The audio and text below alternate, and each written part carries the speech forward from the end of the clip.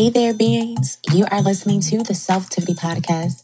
I am your self-investing storyteller, Danny Jensen.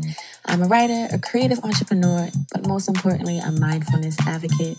For those who are new to this podcast, my goal is to merge mindfulness and self-love into our self-investing journey, as well as our entrepreneurial endeavors. Today, I have a special guest with me. Allow me to introduce. Are you ready? Because I am. Hey there, beings. You are listening to the Self-Tivity Podcast. I am Danny, your self-investment storyteller. And today I am super pumped because I have a guest with me. I have Miss Alexa Martin. Alexa Martin is a mindset coach who helps overwhelmed and anxious corporate workers stop living for the weekend. Martin was introduced to mindset coaching through her journey with anxiety and her experiences with an eating disorder. I have invited Ms. Martin on the show to talk about staying grounded while working the corporate lifestyle. So I have given you a little brief introduction, but I always think it's very important for people to be able to share with others who they are in their own words. So if you can just give us a little bit of background about who you are, tell us what your dislikes are, your likes are, your passions, a little bit in just a few minutes.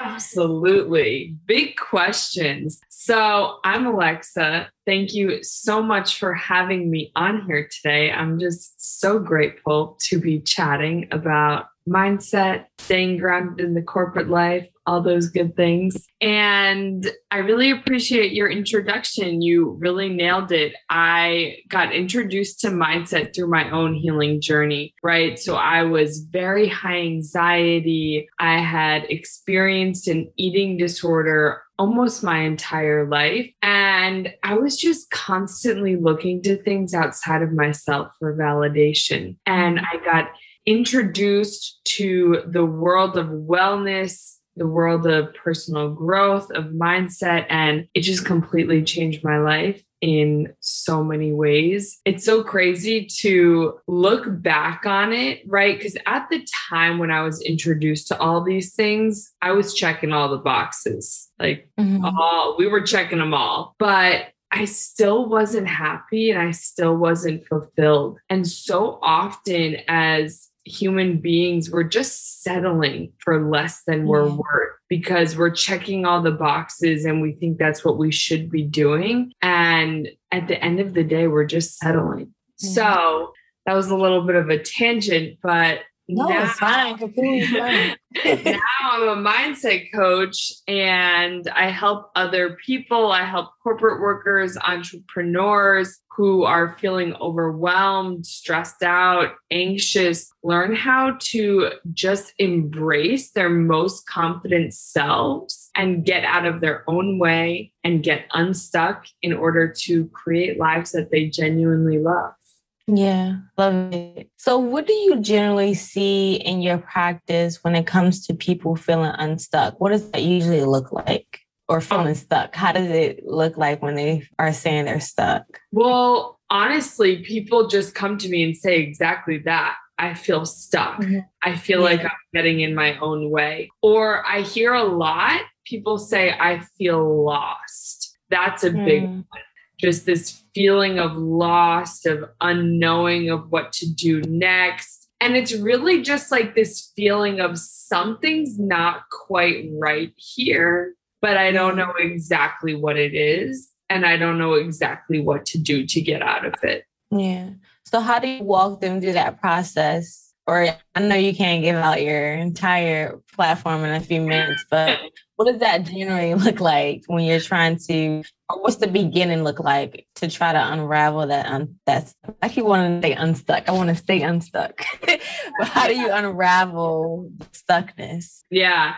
And this is a great tool to use. So what I have people do is write out 1 to 10 how they feel in all different areas of their life. So how fulfilled and energized they feel by friends, by family, by work, by their money situation, their home environment, their creativity, their sense of fun and adventure and play, physical health, emotional health, romantic relationships. I'm trying to think of all of them. But yeah, 1 to 10, how you feel in all those different areas of your life. And then 1 to 10, how you want to feel, knowing that we cannot be at a 10 all the time, right? We can't be pouring a 10 out of 10 energy into everything. It doesn't work that way. And so sometimes it's okay to be like, you know what, right now I'm really focused on my career. That feels really good to me. And I'm okay with my physical health being a 6, right? Yeah. Or I'm okay with my friendships being a 6 right now. That actually feels really good to me. So writing out 1 to 10, how you want to feel in all those different areas of your life. And then looking at where the biggest gaps are, right? So a place that you're feeling like a 2 or a 3, and you want to be feeling like a 7 or an 8 or a 9. And those are the areas where we can then start to kind of dig deep into what's going on there. How are you going to get out of it, and really just go from there? Yeah. So earlier you mentioned that you had all the boxes checked. Elaborate on that a little bit. What does it mean to have all the boxes checked? And how did you transition from not feeling like that was your fulfilled life? Or was it? Maybe you just need to share a little bit about what that means. Well, at the time I was at MIT, where I was studying math, and I was the president of the student government. So like I was sitting on stage at MIT's graduation. That is a very large box to be checked. Like objectively in the scheme of the world, that's a large box to be checked. And I'm not saying that to be like, oh, look at me. No, I get what you're saying. Right? I'm saying it because you can get to that point and it's still not going to fulfill you, right? It has to come from within. And I was sacrificing so many of my just authentic wants and authentic needs, like the need to be taking care of myself physically, right? The need to be taking care of myself emotionally. I was sacrificing all of that just to create a life that would look really good on the outside. That's something right there. Because MIT, I think that is a major name. Honestly, I know little about MIT, but I just know it on a surface level because it has that much power. It's pervasive. Like it sounds like it's legit. Oh, if someone says MIT, wow, that's good, because that's what the narrative has been, is that that's a good thing to accomplish. That's a good school to have on your resume. But like you realize is that it's not everything, you know what I mean? And for some, it could be, maybe that is people's passion, but how do we define, what it is that is true to us? Like if you were sitting on that stage and you still felt unfulfilled, or you felt like you weren't tapping into your creativity and who you were, is it really worth it? Like when I'm looking out in the world, I feel like we all get kind of sucked up into a storyline that's been created to be it. This is the it thing. You should go to school, you should go to college, you should get a job. And then at the end of the day, no one is happy about it. Or maybe there are people happy about it. I can't speak for everyone, but more and more each day you hear people wanting to quit their jobs. People are upset with their current life state. And I feel like there's a balance. And that's why I wanted to kind of talk about that corporate life, because everyone is not built to be an entrepreneur. Everyone is not going to want to do it. It might not be their passion. And some people like to serve. And I also would say that some entrepreneurs and business owners would need someone to work for them. And it's important for us to understand what that work-life balance should be for both the owner of the business and their employees. Like the relationship should be more like a partnership. Like our business doesn't run smoothly if you aren't doing well. if you don't fulfill yourself in other ways. I feel like that conversation between the owner and employees should be a little bit more defined, because now employees are just working a job and they have no passion behind it. That's where they're just doing what they had to do for a paycheck and for money. And it's almost seemed like slave mentality and just come here and cash a check. But if you are an employee and you want to continue to work at a job, but you don't want to, I'm trying to get to my question. I know you're like, what is she saying?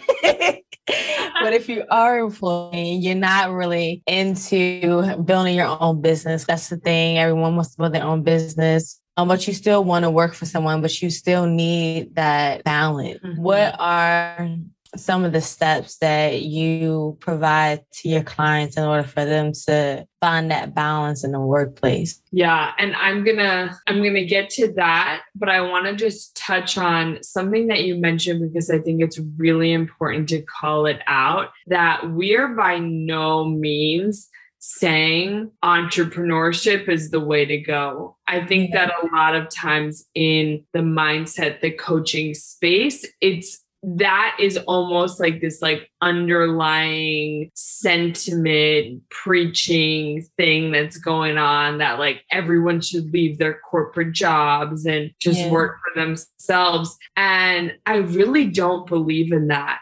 And this is where I really think it's important for people to look at like the why and the energy behind the decisions they're making, right? Are you doing it because you feel excited and you feel expanded by it? Or are you doing it out of fear or guilt, or you should because that's what everyone else is doing? And really starting to kind of weave out what that energy dynamic is behind all of the decisions that you're making. And for a lot of people, right, being in a corporate job is going to provide a sense of safety and a sense of comfort and a sense of financial means for the life they want to live. And that's going to feel really good to them. And that's perfect, right? Yeah. That's perfect. So we are by no means being like, everyone go quit your corporate job and become right. But circling back to what you were talking about, just in terms of like balance in a corporate job, there's tons of different ways to tackle this. And what I'll say right now to get us like going into it is it really comes down to knowing your needs, right? What you need in order to show up as your best self every day. So that can be like, how much time do I need not working? Like what boundaries do I need to set in terms of taking on other people's emotions when I'm available for work, whatever it may be. What do I need in order to show up as my best self? And also telling yourself that like, I am worthy of fulfilling those needs. So it's not only knowing what you need, but also believing in your own self-worth enough to advocate for those needs and to make them a reality for yourself. Yeah. If you were to make an educated guess, what would you say is the cause for people initially feeling that unworthiness? Or what are some of the causes? I mean, that can come from so many different things, but at the end of the day, it comes from something between the ages, usually 0 to 7, right? Because that is when your mind is in the developmental phase, and that's when conditioning occurs. So something in the ages from 0 to 7 that either happened, it can be a belief that's been passed down by generation to generation. It can be an experience where you went to go tell your mom something, your dad something, or whatever it may be, and you were met with no love in return, right? And you started to take on these beliefs that you weren't worthy. It can come from childhood trauma. It can come from the way that children treated you in school, different things that like society taught you, right? It can come from so many different ways, but oftentimes it comes from experiences at a very root level from ages 0 to 7. Yeah. So the corporate life, it usually is a 9 to 5 deal. Do you feel like even if someone is in a 9 to 5, are they still accessing their, I guess, their worth of self if they dedicate that much time to another person's business? And I'm only saying this not to sway to the entrepreneurial lifestyle, but just to add some perspective to why someone would feel fulfilled in 9 a.m. to 5 p.m. job. And if there are any belief system that that person would have that could be valuable to them, and that's why they would want to work at 9 a.m. to 5. I often see that, as we mentioned before, people are really boosting entrepreneurship and say, making other people feel like they're less than. And then you also run into people who don't really have a passion or purpose that they want to share with the world. And I battle between both two concepts because it's like 9 a.m. to 5 p.m. is a lot of time. It's almost like you could be on autopilot. So I just want to see if there's some perspective you want to add there. And the other thing is, I always wonder why people don't really know what it is they want to do. And if that much time doing someone else's thing kind of strips away from anything they could possibly want to do for themselves.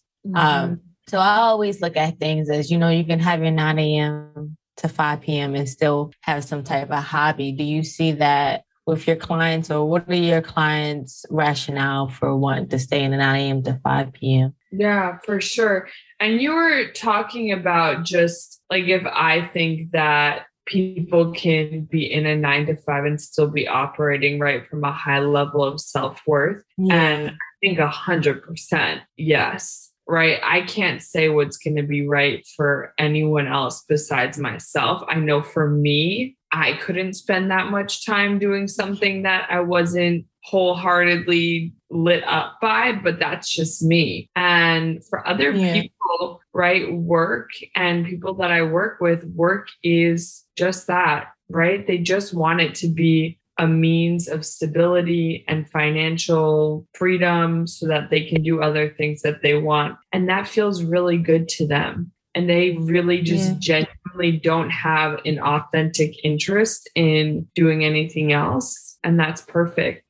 So, I think it's going to be different person to person. And it's all about just getting honest with yourself and being like, is this what I genuinely want? And you mentioned that oftentimes people don't know what their passions are, right? Yeah. Which to someone who does know their passions can be like, how do you not know what you like? But something that I find is that two big things, we'll go three big things that play a role in not knowing what your passions are. One, your passions change. So it's like detaching from this idea that you need to know what your passion for the rest of your life is going to be and just lean into what feels good to you really now. That did not come out right. What feels really good to you right now? What feels expensive? I was following you though. And you're like, yeah. Wait. Yeah.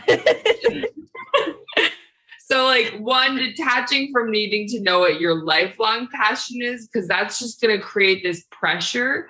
And then in a pressured situation, you're not going to get any clarity. So releasing this like force and just approaching it with this sense of ease and asking yourself what feels expansive to me right now. The first one. The second is if you're so busy running around from activity to activity, talking to people, just constantly running around to things, there's no time for you to really get in touch with yourself and in touch with your own intuition. So having moments of stillness, of silence, of introspection play a huge role in really knowing yourself. And then the third and the last reason that I find that oftentimes people, I just thought of a fourth, that no, bring it on.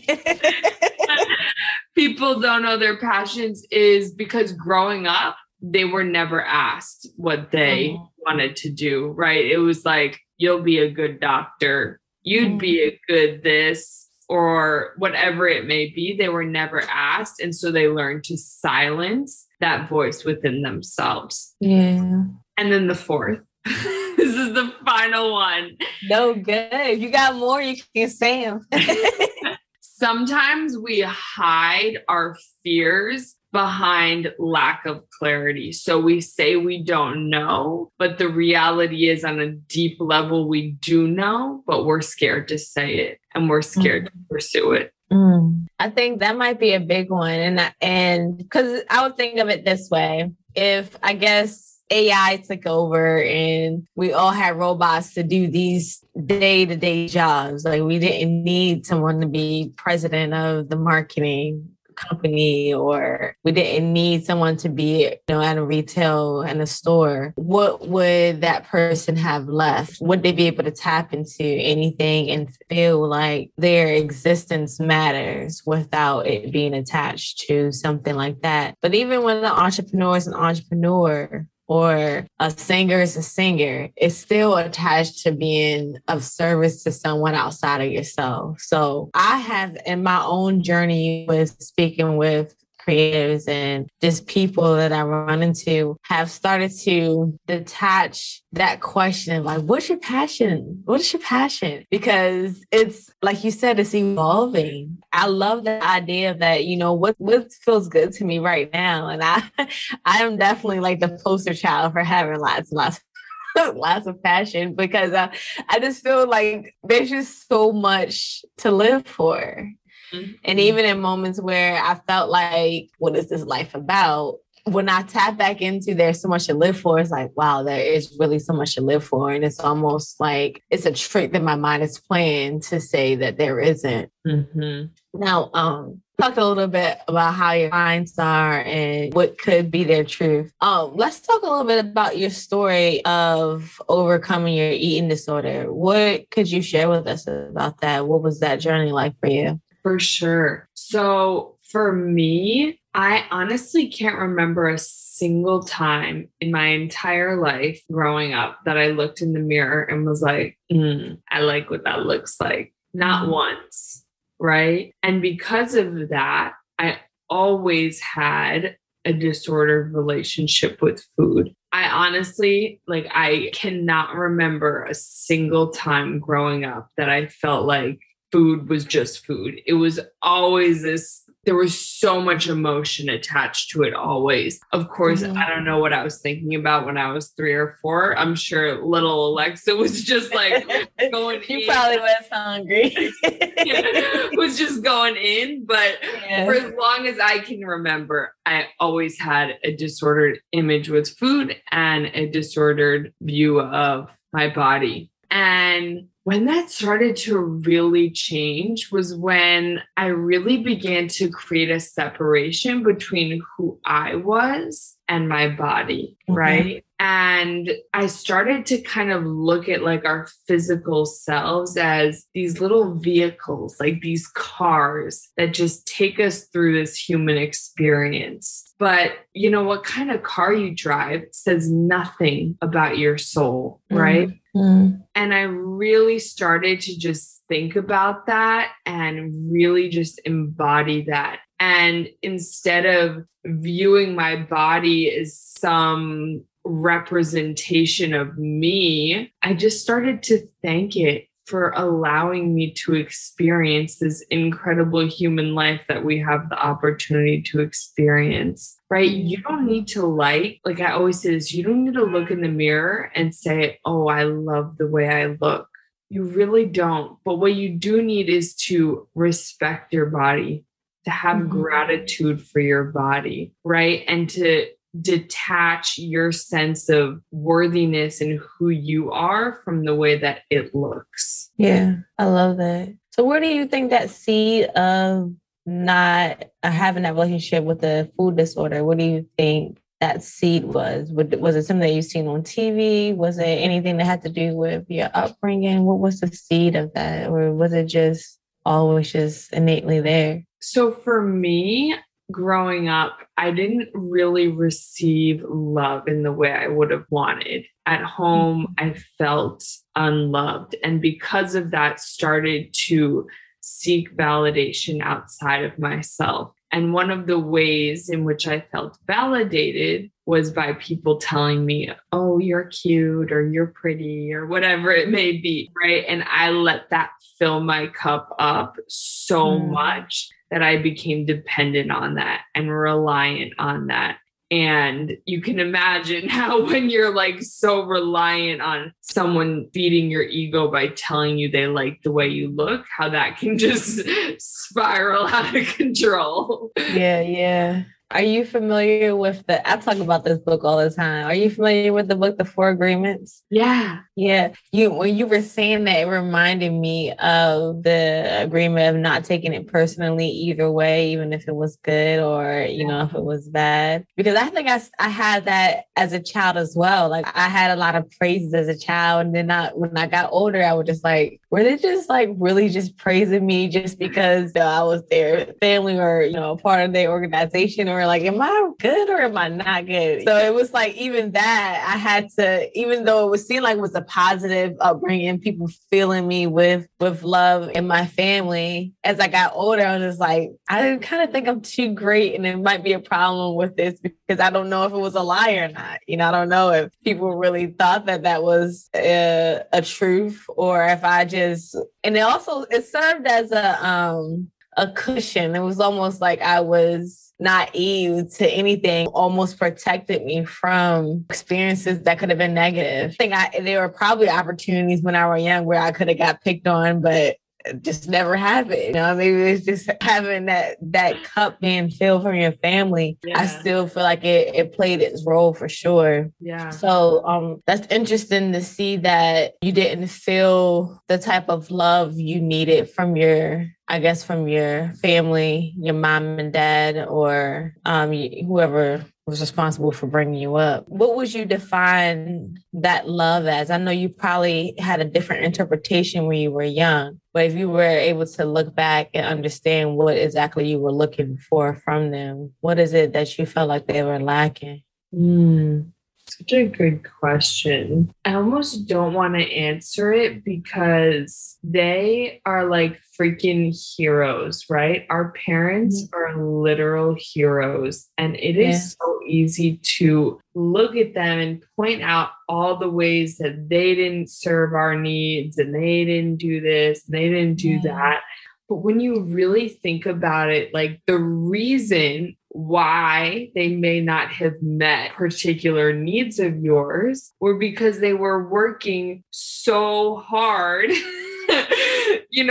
for you, and they can't do everything. Yeah. So I don't even want to like point fingers and be like, well, they didn't do this and they didn't do that, right? They were doing the best they could, and they are total heroes for it. Yeah. And I definitely get that. I guess I wouldn't pose that question in a way of judging what it is that they did, but just like what our minds were thinking. Like, what did we think love was? Because, and I'll share an example of like just that evolution of realizing exactly what you pointed out is that our parents are heroes or just the people who were part of our upbringing. My relationship with my mom when I was younger seemed like it was this most tragic thing. Like I wish this and this and this was this way. And although some things could be valid, we all work at being a better human. It was like I grew up and I became a mother myself. It was just so many things. It's like, wow, there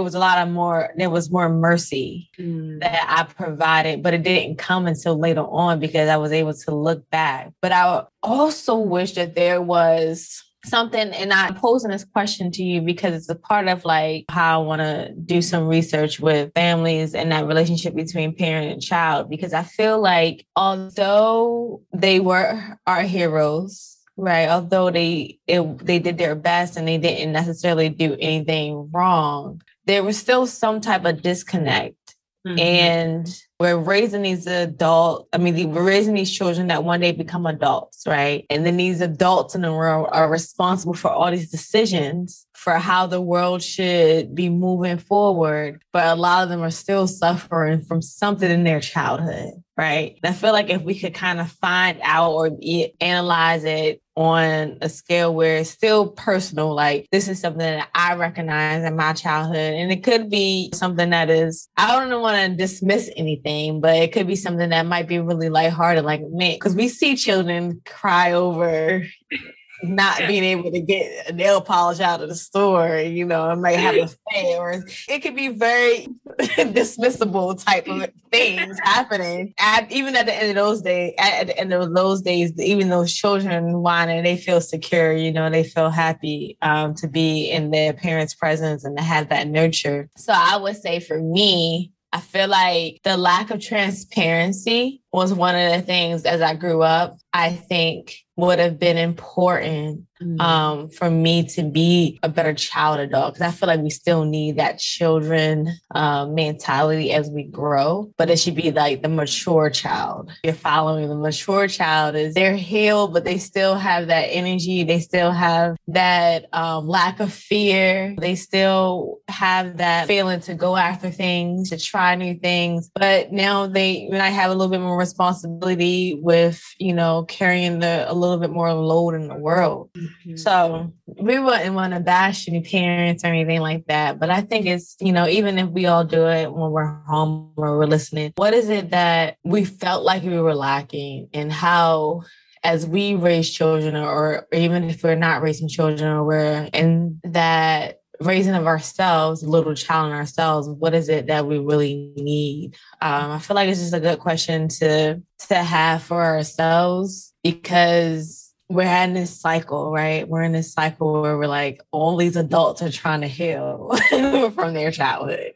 And maybe there's a point where we can stop that and have these next generation of adults that are coming in, not to have to do a lot of that work, but they can start focusing more on really making us get closer to what could be really world peace. Because we're focusing on all these things that either divisive in nature, or but you just have my mind. I can talk. I'm practicing.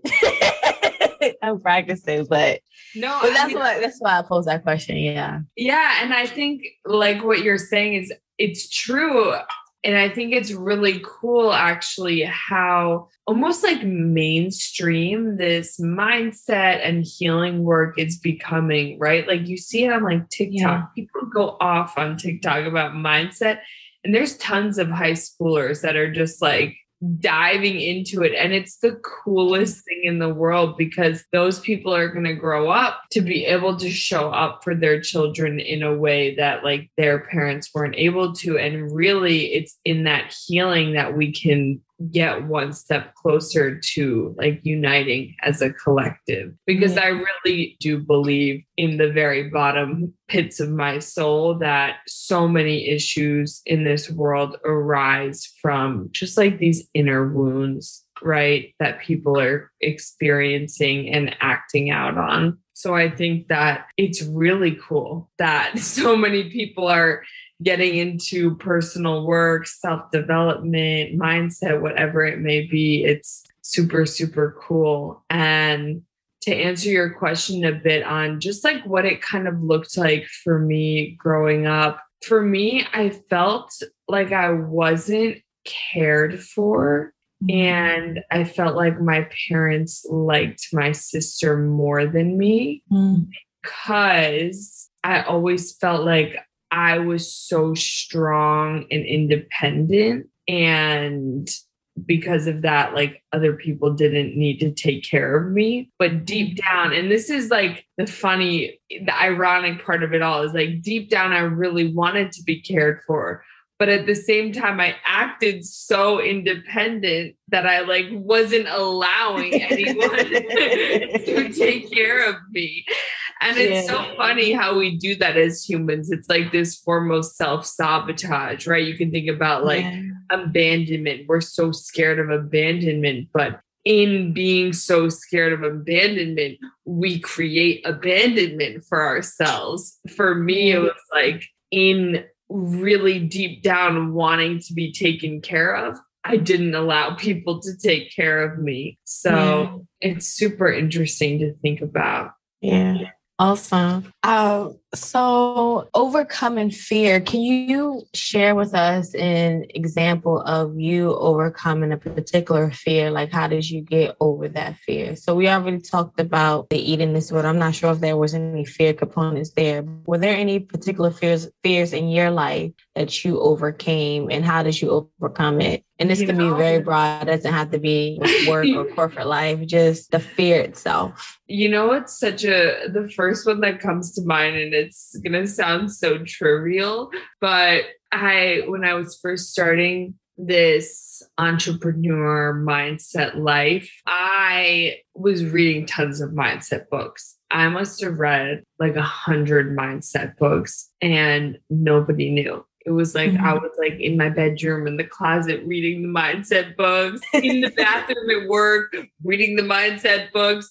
And I actually thought that I was Brene Brown in my head, and that one morning I was just going to wake up and everyone was going to acknowledge the fact that I had all this cool mindset knowledge without ever telling anyone, right? It was like I wanted to live this grand life without ever having to actually do anything, because I was so scared of what other people would think of me, of what my friends would think of me. You're like this party girl, and all of a sudden you're posting on Instagram about personal development. I'm like, what's going on here? Yeah. So for sure, a ton of fear. And it's so funny when I think about it, the people who I was scared of, like what they would think of me, would be like, what would like Johnny from like math class in high school think about me? He's not thinking about you. But I mean, and it's so real. And you know what helped me get over it was just taking action anyway. It wasn't any sort of mindset hacks that I did behind the scenes. It was just someone saying, just do it, Alexa, and me doing it and everything being okay. I love that. So I'm definitely having a very great conversation with you. I want us to be able to get through some self-activities now. I shared with you what the self-activity statement formula was like. For those who haven't been here before or first time listening to the podcast, self-activity philosophy, that's a little philosophy that I created. I don't have a doctorate in philosophy creation, but I just created a philosophy. And to keep it short, I just believe that we all have the opportunity to live our mother-loving life. And we intentionally do this by investing in our own health, our own being, our own mindset. And so I created these little self-activities, and that's activities for yourself. So one of them are my self-activity games. That's one sphere. And then the other is self-activity statements, which I like to close out. So we're going to start with one of the self-activity games. Now, this is a new game that I'm going to be trying out with you. And I actually recently created this because of a fear that I was overcoming. And then I just pretty much converted it to be something that would serve me at the time. So one thing is I have all these essays in my head, all these I want to share, but like I always wanted it to be perfect, right? And then going back to that action, I was like, okay, well, how do I act on this and still stay true to myself, but moving the needle closer to whatever my message is, right? My ultimate goal was to do a TED Talk, right? The TED Talk, you got to get on stage. You got to be prepared to like be in front of all these people, things like that. And I was just like, I still want to talk, but maybe I'll just create my own thing. So here's the own thing, get into it. This is called Danny Dividends. Now, because I have a self investing type theme that I use on my platform. So if you're familiar with investing, dividends are what the company will give out. After they make a profit, then those stockholders, they get paid a dividend sometime monthly or quarterly, and it's based off of their profit. So for Danny Dividends, it's almost like TED Talk. So TED Talk has a meaning for each letter. Like it's like technology, entertainment, and I forget the last one. Yeah. So I have one. It's for Danny Dividends. So as Danny, because it's the excitement of being a child. So I will share what my mine are: discussion, awareness, necessities, innovative, imagination, and inviters. So discussion basically is more of us arguing with each other about what's right and what's wrong, but just having an open discussion, whatever it is that you want to discuss. Awareness is for self-awareness, but I couldn't put the S because I was trying to be consistent. Necessities is what is really true. Like, what do we need in order for us to live our best lives? Innovatives are those who are innovators. Imagination is like the storytellers, the creators, like how they're using their imagination. And the inviters are those who have a certain concept and they want to invite people to their concept instead of forcing people to be a part of that concept. So now let's get to the selectivity. And I was like, so what you're going to do, I'm going to put a minute on the clock and you're going to do your Danny Dividend like you're on stage for your TED Talk, for any topic that's on the top of your head.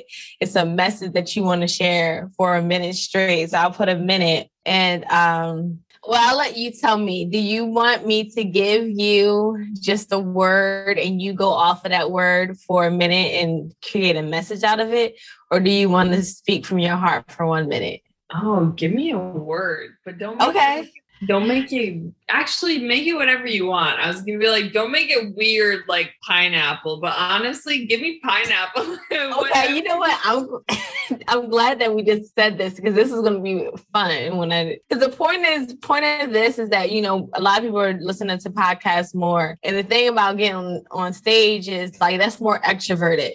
I feel like sometimes I can be extroverted, but I'm more introverted. So just having my speech on the audio, I want to invite people in the future to come on and just do their essay for 10 minutes. That's their little TED Talk, have those segments. So if you ever want to come on and do an essay of whatever your passion is or whatever's on your mind, you are invited back to do your Danny Dividend full effect. All right. So this is fun. Let me think of a word. You're like looking around the room. Yeah. Looking around the room like, what can I say that's great? Okay. I got the word. Good word over there. Okay. Now I'll put a minute on the clock. So let me get like 10 seconds to think about it. Yeah, 10 seconds to think about it. And then the clock start. Huh? I said 10 seconds between the word and the clock. Oh, okay. Yeah. So I'll give you the word now while I look for the clock. The word is repair. Oh, such a great word. Let's see. It's going to take me, I always like lose the clock on my phone. So you might get more than 10 seconds. Okay. Found it. All right. So now I'm 10 seconds. 10, 9, 8. You were ready? Okay. Yeah. Starting 1 minute on the clock. If you can see this. I can. Cool. Okay. So we are talking all about repairing, right? And when I think of repair, I really think about our relationship with ourselves and our relationship with the world, and how important it is to first repair our relationship with ourselves, because how we show up for ourselves is how we show up for other people. And we're so quick to want to give and give and give to the world and give and give and give to other people. And we forget to give to ourselves first. And so when you think about repair and you think about how you want to show up for the world and how you want to show up for other people, it really starts with what's inside of you. And it starts with what's within. So this is your call to do something in the next 7 days to help repair your relationship with yourself. Alexa, how perfect was that? That's that MIT. It's like, no. That is pure Alexa. Wow. I loved it. That was so good. I was so excited. You really just put so much excitement inside of me. Like that all flowed so well. Oh, thank you. I love it. Thank you for playing. Yeah, for sure. All right. So again, we have the self-tivity statement now, which is the formula is your affirmation, whatever it is that you want to speak into your life, plus the intentional action that supports it. So what are you going to do to make that affirmation true? So Alexa, you will share with us now what your self-tivity statement is. Yes. I allow myself to experience the celebration of life. And how do you do that? By dancing. Oh, that was nice. Yes, perfect. You're just the perfect self-tivity guest. Thank you. It's fun. I'm like, let's play more games. Right. Well, if you ever want to come on in the future, I'm starting these games where I want to do them live, and I want like strangers to get together, and pretty much they're going to share what it is that they think the other person would answer the question as. So you're going to answer the question. Like, for instance, if I say, in this scenario, someone just ran over your cat, what do? You only have these three answers, A, B, or C. And so you would pick that you would do A, and then you would guess what the other person would do. And then we put it on the screen and see how many you got right. And I want to do that with entrepreneurs, and they can come up and then they can share what their platform is. What you're going to do now, you're going to share any way that people can connect with you, your website or any of your social media platforms. How do people get in contact with you? And if there's anything that you would like to share in reference to the service you provide, the floor is now yours. Yeah, for sure. Yeah, so my Instagram is at Alexa Kmart.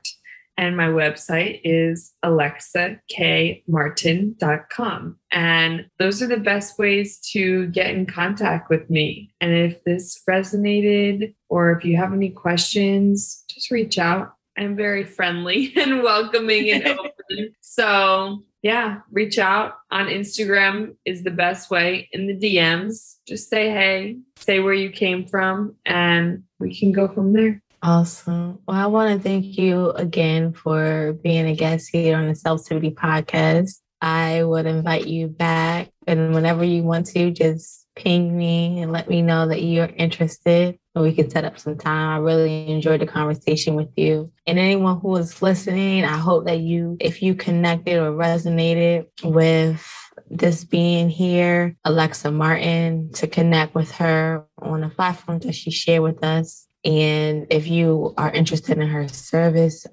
just check out her website. Did you say your website? Yeah, alexakmartin.com. alexakmartin.com. Okay, everyone. We are at the end of the podcast episode. A reminder to you all to hold on to you as much as you can. Hold on to your health, your being, and your mind. Be mindful.